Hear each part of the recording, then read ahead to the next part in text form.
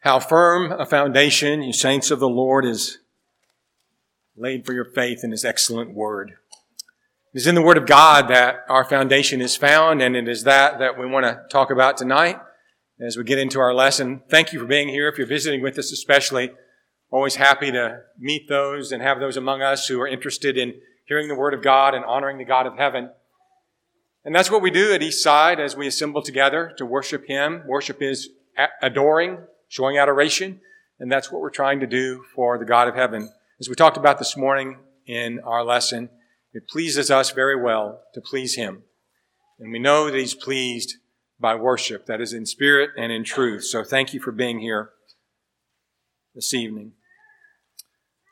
A firm foundation is what you rely on for a long, long time.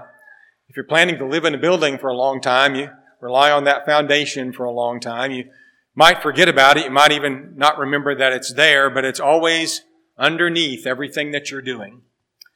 Many times in Scripture, God will call us back to the firm foundation of His Word, to the beginning of a relationship, to the beginning of a covenant, to something to look at that was at the origin of something that He wanted. The picture that you're seeing on your screen is one that I've shown several times here. I used it quite a bit in the foundations class, actually. This is a foundation. It's a foundation, a picture of a close-up of part of a foundation of a synagogue that's in Capernaum. And the black stone there was actually from the first century synagogue that was in Capernaum, archaeologists tell us. On top of that was laid another foundation in the whiter stone. That's the top of that. But it's interesting to me that they used the same foundation that was there basically in the first century. That's what you can do with a good foundation. You can go back to it and you can build on it. And God encourages us to do that, encourages His people to do that in many ways throughout Scripture. Eventually, in just a minute, we're going to go back to Acts chapter 2 and look at some foundational principles that are there for us concerning the church and how it is to operate and how it's to function and some important principles and elements that it operates by. But I want to think about this concept with you that the Lord often reminds His people of foundational elements. For instance, in the time of Isaiah, when Isaiah was prophesying around 700 BC, around 700 BC, Isaiah says on behalf of the Lord, Isaiah chapter 51, verses 1 and 2, "Listen to me, you who follow after righteousness. You who seek the Lord, look to the rock from which you were hewn, and to the hole of the pit from which you were dug. Look to Abraham your father and to Sarah who bore you, for I called him alone and blessed him and increased him." What God is telling the righteous people of Isaiah's time to do is, if you want to increase your faith, if you want to have a faith like you need to have even now, look back to the beginning, to, if you will, your ancestor, Abraham, his wife Sarah, who were called in faith, who lived in faith, and who were blessed tremendously by me. Go back to the beginning, in other words, of my relationship with you as a people.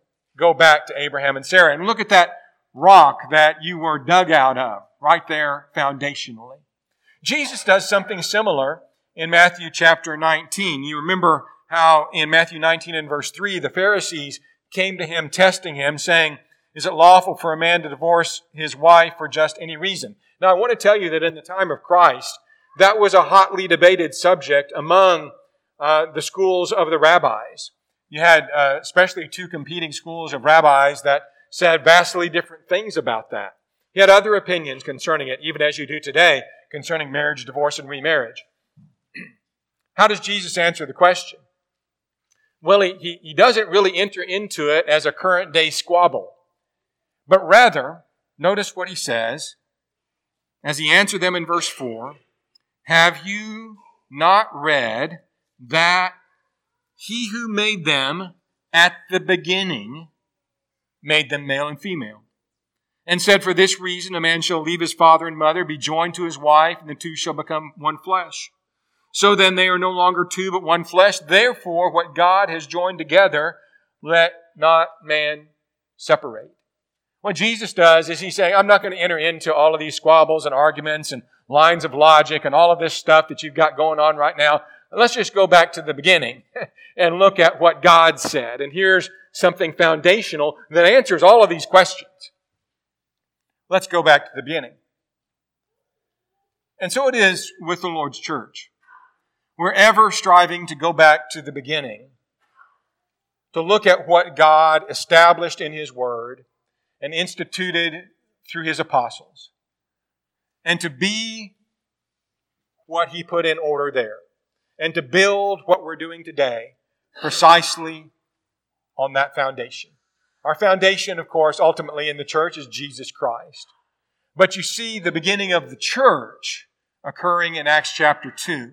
And so I want to look for just a little while with you tonight at some very basic things, foundational elements of the church that we can see in Acts chapter 2.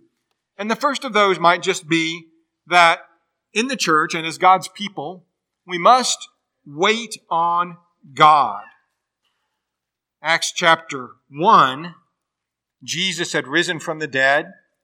Luke is continuing on in writing the book of Acts to tell us about the history of the church as it's established and spreads. But Jesus is appearing to His apostles, and He did so for about 40 days after His resurrection. Verse 4 says, being assembled together with them, He commanded them not to depart from Jerusalem, but to wait for the promise of the Father, which He said, you have heard from Him.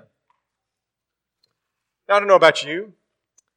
We know from the Gospel of John that, and from the Gospel of Matthew, as far as that goes, that the disciples went back to Galilee for a short time and met Jesus in Galilee, where He conversed with them by the Sea of Galilee, if not other places there. But now they're back near Jerusalem, and Jesus tells them to tarry or dwell or wait in Jerusalem. He'd been with them off and on for about 40 days now. It's 10 days or so, give or take, to the day of Pentecost. They don't know how long they're going to have to wait, but He tells them to wait in Jerusalem. Now I don't know about you. I don't know if you're like me. You have come, if you're one of the apostles, you have come to the solid conclusion that Jesus of Nazareth is the Son of God, and you know that because He has been raised from the dead. You know that as sure as you know anything that you've ever known. That a man has been raised from the dead by the power of God, who must indeed be the Son of God Himself. I don't know about you, but I think I would be chomping at the bit to go everywhere and tell people about that. I think waiting in Jerusalem would be the last thing that I would want to do right about now. Maybe the apostles didn't feel that way. Maybe that's just how I think I would feel. But what do? They go and they wait. How long are we going to have to wait? Can you imagine after the 3 days? Of course, they go through the very necessary thing of having the Lord help pick them another apostle to take Judas's place. So that's going on. And no doubt they're there with other believers. They're engaged in prayer. But how long are we going to have to wait? And exactly what is it that's going to happen when the waiting's over? Do they even know that? There are just a lot of people who say they're followers of Christ who at this point in time probably would have said, well, you know what we need to do? Christ, He's ascended now, so we need to start building some altars and stuff, and we need to come up with some sort of worship to figure out how we're going to worship Him, and we need to start getting a group together to tell everybody about this and making all these plans and everything, but that's not what they did. They waited. And they waited for apparently 10 days or so till the day of Pentecost.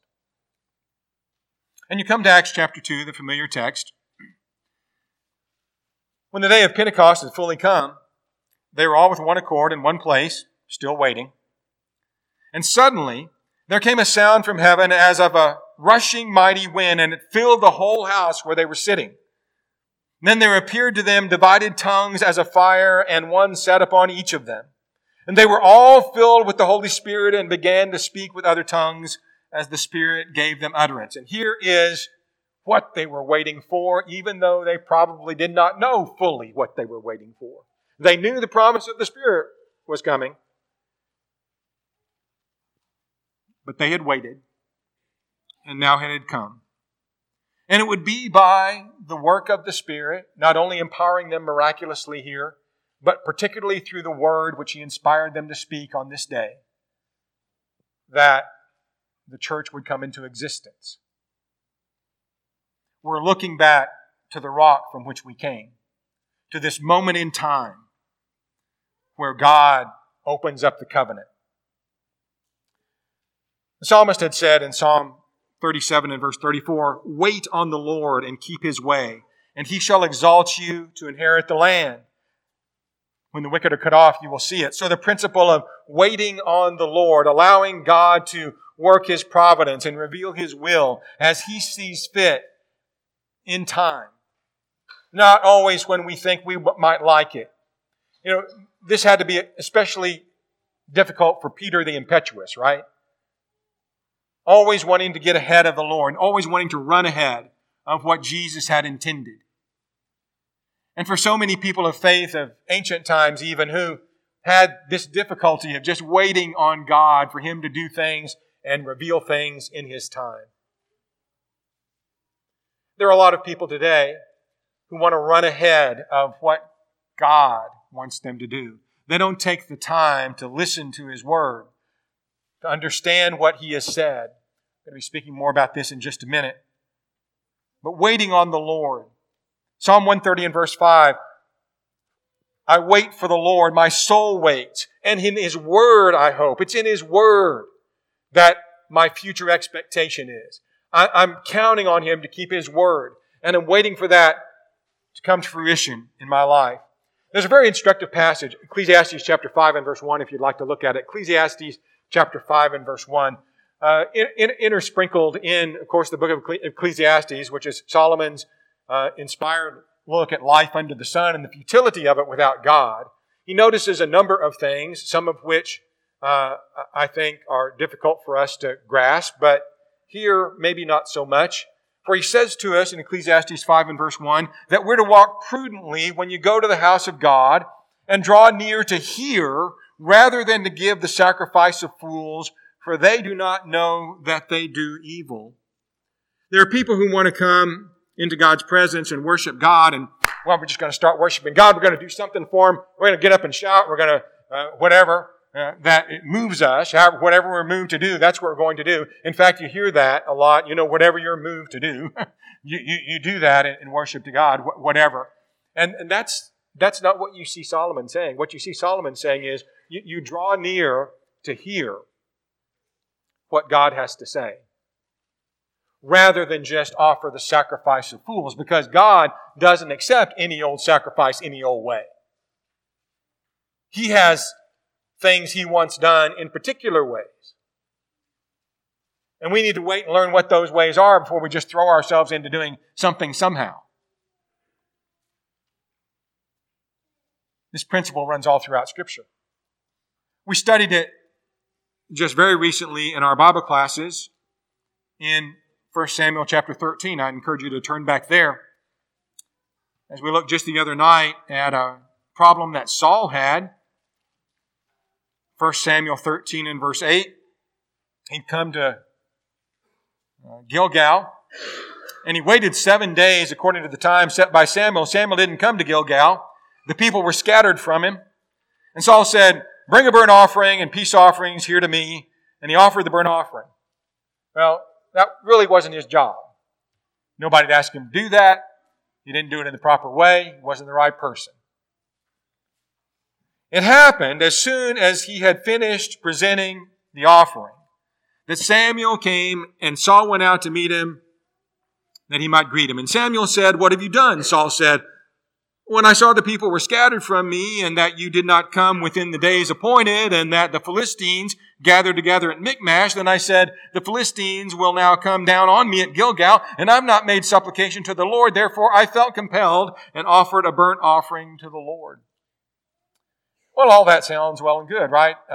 Saul's heart was certainly in the right place, right? It was not. A lot of people read this text, and I think from a modern view of how people serve God today, have real difficulty understanding what in the world it is that Saul possibly could have done wrong. And the answer is everything. He did everything wrong. Now again, to many a modern worshiper, they're just completely lost with this. How could this be wrong? Well, the chief wrong was he didn't wait on the Lord. And the thing was not done in the Lord's way and in the Lord's time whatsoever. Saul's got all kinds of excuses. He's got it all rationalized why he really needed to do this. You know, he was in a tough situation. The people were scattering from him. He was about to face this huge army of the Philistines, and the people were running away. And Samuel wasn't there to help him. And the Philistines are over here at Michmash, and it's not very far just to march over to Gilgal. And they've got this ginormous army at this point, 30,000 chariots as we studied the other day. And after all, I hadn't yet asked favor of God, and I just really felt it in my heart. You know, I felt compelled that I needed to do this. And all of that was wrong.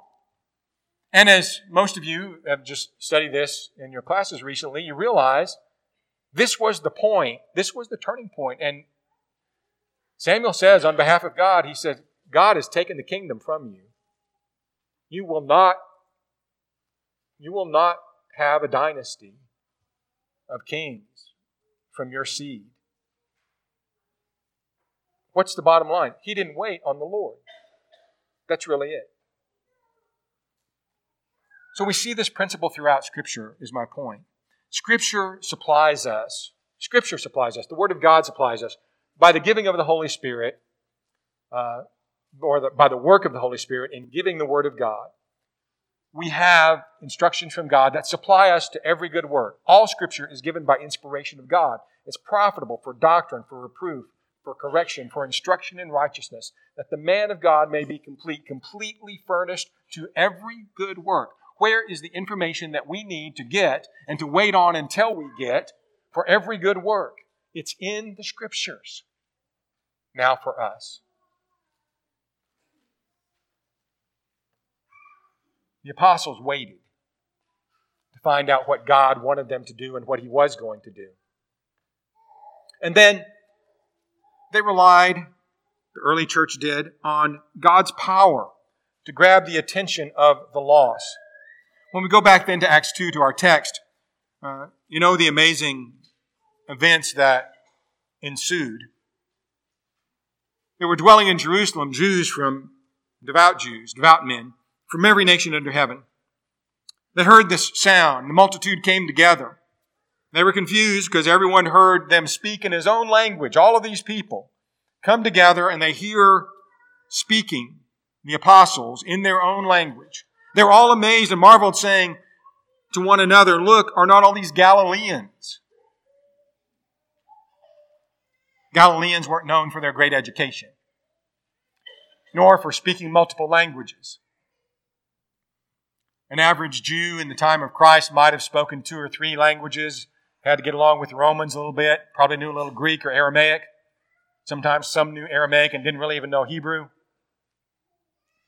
But to speak in all of these languages, how is it that we're hearing in the language in which we were born, Parthians, Medes, all the way people from the eastern edge of the Bible lands, Elamites and Mesopotamia, and those up from Cappadocia and Pontus and Asia, up to the north in this Greco-Roman area, and Phrygia and Pamphylia, again up in that area, and then Egypt and Libya and Cyrene, and then Rome. All of these people, and then Cretans and Arabs, all of them hearing the apostles speaking in their own tongues the wonderful works of God. And they were all amazed and perplexed, saying, "Whatever could this mean?" this outpouring of the Holy Spirit and the miraculous ability to speak in tongues was no doubt something that really grabbed the attention of all of these gathered in Jerusalem. That's plainly stated in the text. And you say, well, that's what the church needs today. We need this miraculous outpouring of the Holy Spirit. We need some sort of thing like that in order to grab the attention of the people. What I want you to notice is, though, that what's behind all of that? It's God and the power of God and God's way. It wasn't a carnival, was it? God could have said, apostles, what we're going to do is we're going to have a carnival. We're going to put on, a lot of games for the kids. In fact, we'll have them dress up in costumes. We'll get them here, and then we'll give out candy. And that's the way we're going to grab the attention of the public. Or he could have said, we're going to have entertainment. We're going to build a big gymnasium. They had gymnasiums in ancient times. We're going to build a big gymnasiums and offer people free exercise and all that sort of thing, and then slip in the gospel. But that's not how God attracted people, is it? He chose a miracle. The miracle of speaking in tongues. As we'll see in just a moment, the main thing about all of this wasn't the miracle. It was the message that was proclaimed through the miracle. But right now, just notice, here's God's way of attracting people to the gospel. And He doesn't use that way as far as the tongue speaking anymore. And I know that because 1 Corinthians 13 and verse 8 specifically says that tongues would cease. And I believe the Bible, and they did cease. And the reason that they ceased was their work was done. The Word of God was delivered. And we have it. That's another study in and of itself. In the book of Acts, the church grew and was too powerful to be ignored because of God's Word. As you run through the book of Acts, you think, well, there are all sorts of miracles the apostles do, and no doubt that confirms that they are speaking God's Word. In fact, the Hebrew writer talks about this in Hebrews chapter 2, that God's Word, this great salvation, was confirmed unto us by those who heard Jesus, God bearing them witness by miracles and signs and wonders and gifts of the Holy Spirit. So God is confirming His Word by the miracles, but it's the Word that is the powerful thing and the thing of God that really gets the church established and that gathers people. So when you go through the book of Acts, I just want to notice, they're not all up on the screen, but I'm going to notice a few verses in the book of Acts just real quickly. If you're ready to flip through in Acts chapter 4 and verse 33, for instance. With great power, the apostles gave witness to the resurrection of the Lord Jesus. So it's the witness of the resurrection that you see throughout the book of Acts. That eyewitness testimony that Jesus was raised from the dead. The word of the apostles draws lots and lots of people. In Acts chapter 6 and verse 7, after the incident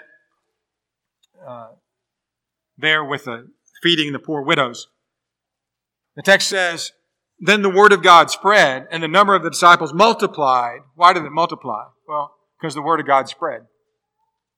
Then the word of God spread, and the number of disciples multiplied in Jerusalem, and a great many of the priests were obedient to the faith. In Acts chapter 8 and verse 4, after the persecution that arose from Saul of Tarsus, those who were scattered went everywhere preaching the word. And as a consequence of them preaching the word, churches are planted everywhere that they go.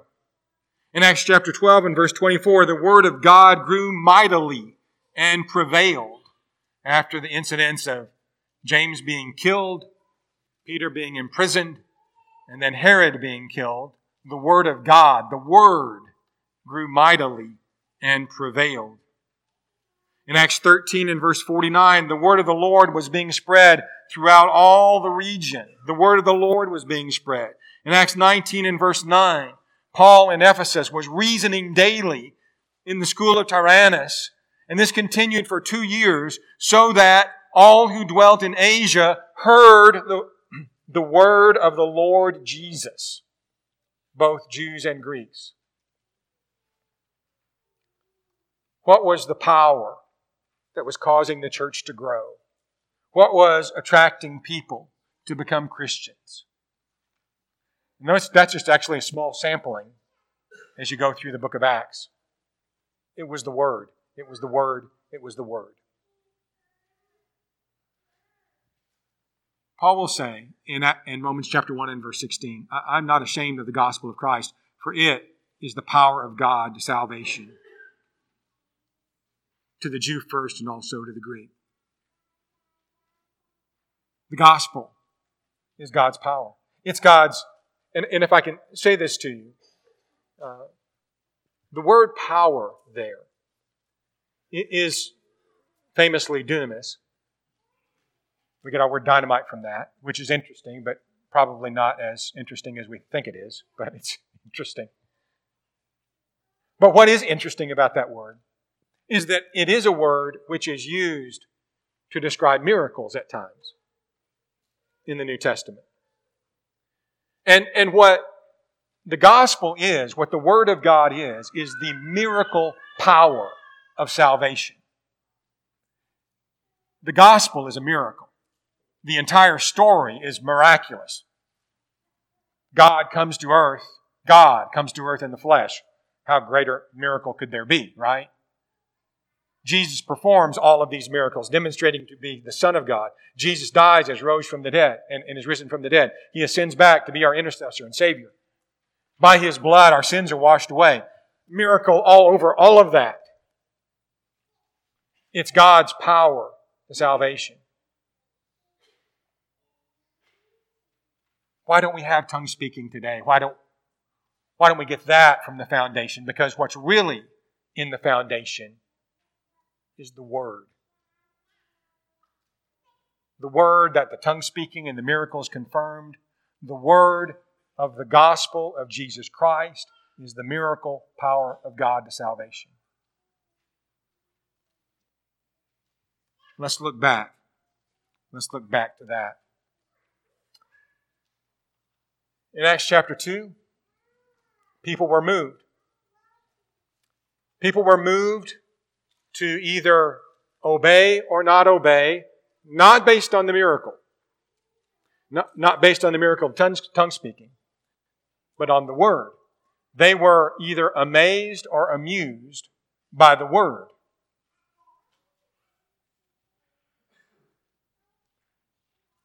And there in Acts chapter 2, doors are open for salvation to all who would hear. Peter, standing up with the 11 in verse 14, raised his voice and said to them, Men of Judea, all who dwell in Jerusalem, let this be known to you, and heed my words. Heed my words. Listen to this. These are not drunk, as you suppose. It's only the third hour of the day. This is that which is spoken by the prophet Joel. And he cites to them from the prophet Joel that the Spirit of the Lord would be poured on all flesh, that many would become God's servants and prophesy, and there would be signs and many great things. And it would come to pass then, and I'm not reading all of Joel's prophecy, but the end of it is the point of it. Verse 21.